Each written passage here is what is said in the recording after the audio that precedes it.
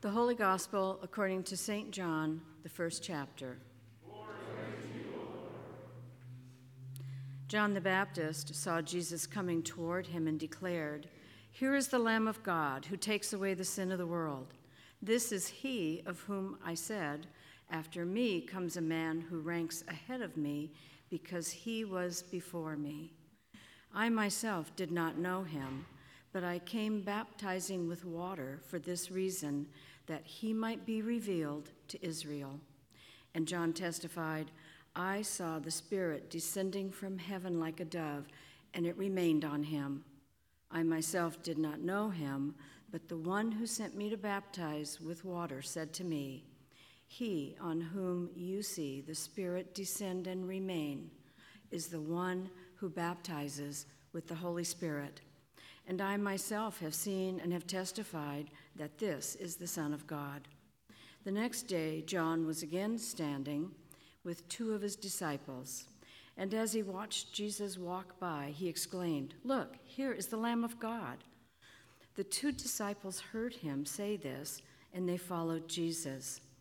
When Jesus turned and saw them following, he said to them, "What are you looking for?" And they said to him, "Rabbi," which translated means teacher, "where are you staying?" He said to them, "Come and see." They came and saw where he was staying, and they remained with him that day. It was about 4:00 in the afternoon. One of the two who heard John speak and followed him was Andrew, Simon Peter's brother. He first found his brother Simon and said to him, "We have found the Messiah," which is translated anointed. He brought Simon to Jesus, who looked at him and said, "You are Simon, son of John. You are to be called Cephas," which is translated Peter. The word of the Lord.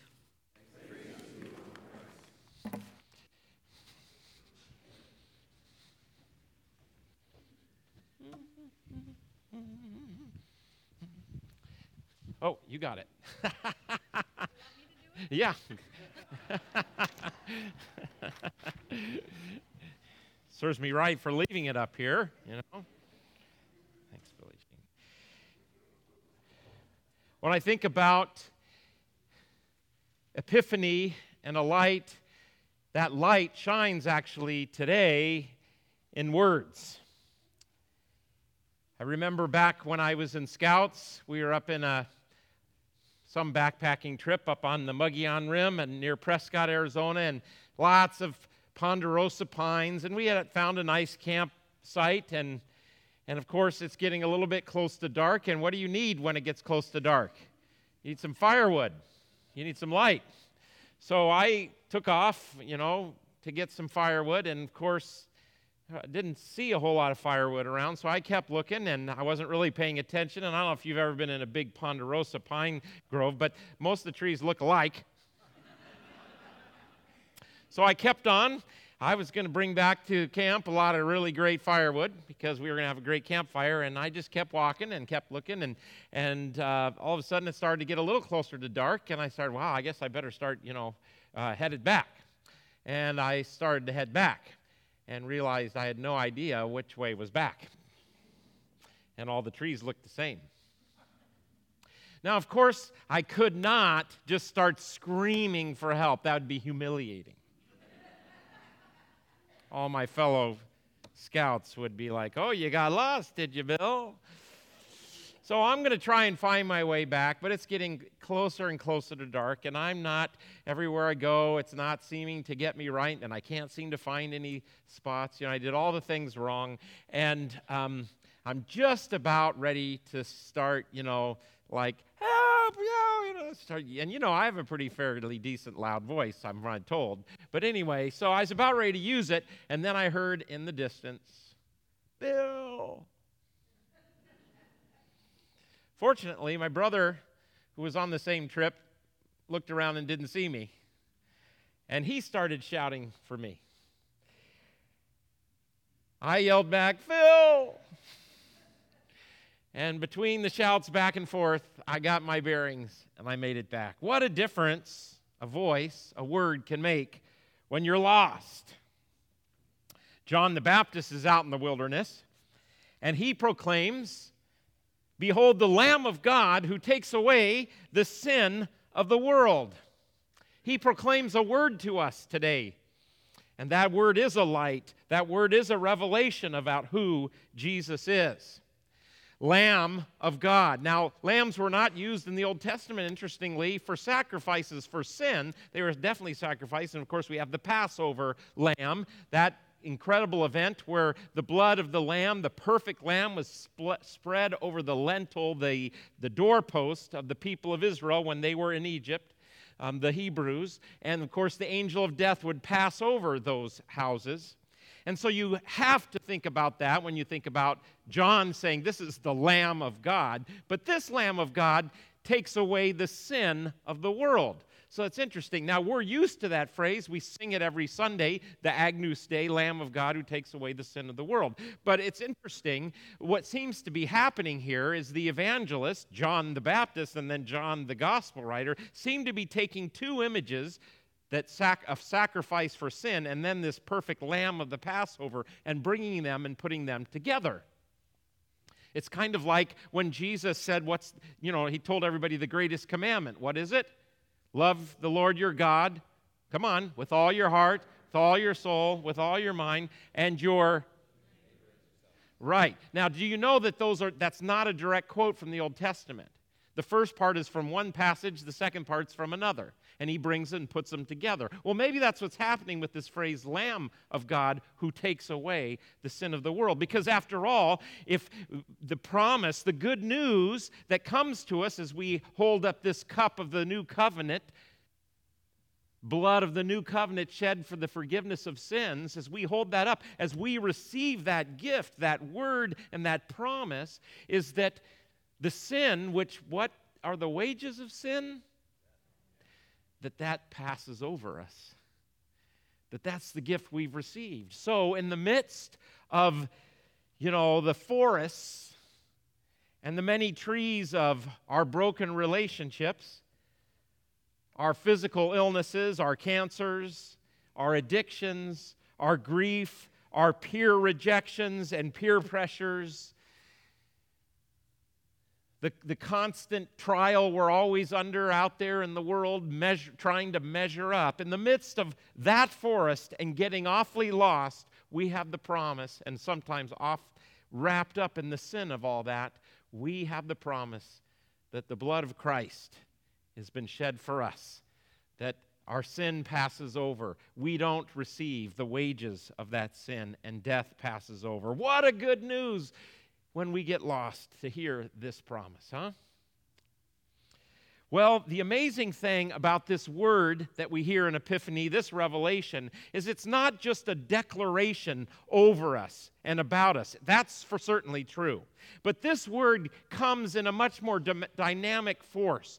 It isn't just proclaimed over us, but this word comes and claims us. It calls us. It encounters us. It engages us. The way I started thinking about it, I don't know if this works, but who owns our lives? Right, right. That's the safe Sunday school answer, right? God. But it's true. If we believe God created us, then we belong to God. That's, of course, the battle that human beings have with God. We want to do it our own way. But, God has a claim on us because he created us. It's a simple analogy. There's been a few times when I've gone to a fancy enough place where they had a coat check. Have you ever been to one of those? Just a couple times. You go there and you hand somebody your coat, and what do they give you? A claim check. That's right. Well, it's kind of like this. When God's word comes to us, it's like God has a claim on our life. I claim you. I created you. You are mine. But he doesn't come after us like, I want you, I'm going to get you, I'm going to punish you. No, I want you. I want to be in a relationship with you. I claim you as my own. When you hear the word that John the Baptist speaks, when the whole story of the Scriptures culminating in Christ speaks, when you hear it, it isn't just for you, it also does something to you. It does put you to death and bring you to life. It does make a claim. The biblical word for this claim is in all three passages today. and it is simply the word call. Call. I mean, I just love those videos of the would-be professional athletes, when they're waiting on draft day, and they got their whole family around them, and they're waiting for that call, and they answer that phone. And this is Pete Carroll. How'd you like to be a Seahawk? We need some more defenders. No, we need a couple good choices next year, right? Okay, sorry. Anyway, but, and then everybody just erupts. Woo, yeah, we got the call. I mean, what would it be if you today, in the faith of your baptism, as we'll bring Amelia to this call and to this waters and to this word and to this revelation, this epiphany, this gift, what would it be if as you remember your baptism, you would go, wow, God called me? What would that be? What would that look like? Check this out. What does Paul say to the Corinthian church about him? Paul, how he understands himself, he says, Paul, an apostle, called by the will of God. If you ask Paul, who are you? Paul would say, I'm called. That's who I am. God's called me. And who's he writing to? He's writing to those who have been sanctified in Christ Jesus. That means made holy, set apart. The blood of the Lamb, you've been sanctified, you've been made holy. The sin have been wiped out, taken away from you, so now you're holy. Where he says, I'm writing to those sanctified, what? Called to be saints. That is to be the sanctified, the called out ones, the holy ones. So what Paul is actually saying is, I'm writing to people who are sanctified and called to look like it and to live into that. Be who you already are, in essence. So what is our identity? If I asked you, who are you? Well, after this service and after this day, I'm called. That's who I am. I'm called by the will of God in the faith of my baptism to shine the light that Christ shined. The servant in Isaiah says, I've been called from my mother's womb. And then at the very end of that passage, I don't know if you notice, it says, I'm chosen. God chose me. God called me. Yes, Jesus understood his life that way. But the promise now is that word comes to us and it sweeps us up into that same call. Who are you? One who is called. But I kind of missed the mark a little bit. Because this you is not a singular you, this is a plural you. Paul is speaking not to individuals, yes, to individuals, but he's speaking to a church. What would it be for Silverdale Lutheran to really get today that God had a specific purpose for us and called us out into the world to proclaim the good news and to shine God's light? I mean, if we really got this, I think it would wake us up. I think more than a third of the congregation would say, I got to get there on Sunday. I got to be a part of this. This is my call. It's not, I'm sorry, I might get a little excited here on this, but I'm tired of American Christianity, which is basically, I'm going to go to the grocery store I like. Which church fits my needs best? Like you're going shopping. That's ridiculous. You've been claimed in your baptism and you've been put into a church and you are called to be his light to the world. That's what you should think about when you wake up on Sunday morning, not, I wonder if it's going to be a good sermon or not today. No, I'm called to be there. Whether we have an orchestra or we have a worship band or we have the organ, whatever it is, I'm called to be there. I'm called to be a part of that. What about if you looked at your checkbook, your debit card, and you said, yeah, my money is called to proclaim the gospel. Maybe we would stretch ourselves a little more in that regard. What about your time? What about your treasures? What about your gifts? Do you have a sense that you are called? Here's the deal. If there's one thing that I think it answers why, if indeed American Christianity is in the decline, which some people think it is, compared to places in Africa, certainly so, the one difference is that I think as lay people, you've somehow thought your call is kind of secondary. The real important call are the pastors, the professionals. They're the ones that make the church. We're not the church. You are. I'm just one of you. Jonathan's just one of you. Paul is just one of you. Yes, you've said we want you to preside at the altar, to minister the sacraments, to baptize, to do the Lord's Supper, to preach, to teach, to disciple. Yes, we want you as a leader. But let me tell you something. If that call of ours diminishes yours, we've missed the boat. Because your call, my call, in the face of our baptism, that's what makes us who we are. How's your sense of call today? Your gifts, your talent, your treasures. Like, wow, God looked at me and said, here's the claim check. I want you. I love Paula's sermon on Christmas Eve, how she talked about the story of being in the adoption court. I was talking to someone who was adopted recently. No, I talked to someone recently who was adopted.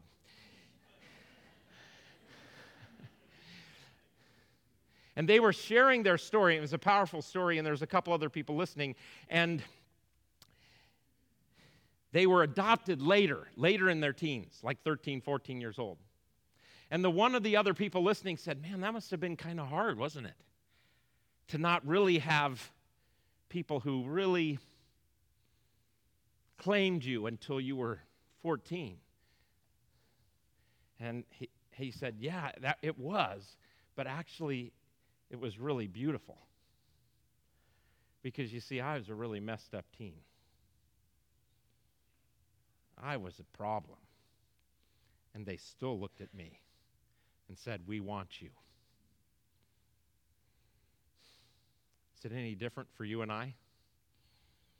Because when I start talking about call, I know what you're thinking. You're thinking, I'm not very good. I'm not this. I'm not that. I don't have this. Does he know who he's talking to? Are you sure? Blah, blah, blah, blah. Hello, I'm a human being. I don't measure up. Yeah, you don't measure up. But God looks at it and he says, oh, I can do something with that. I can do something with that person's gifts. Absolutely.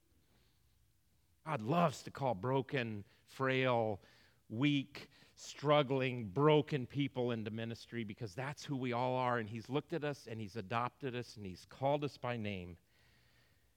That's the light. That's the gift today. That's the gift Amelia will receive in baptism. That's the gift we've all received. Let us treasure it and be reconnected into the sense of call this day. Amen.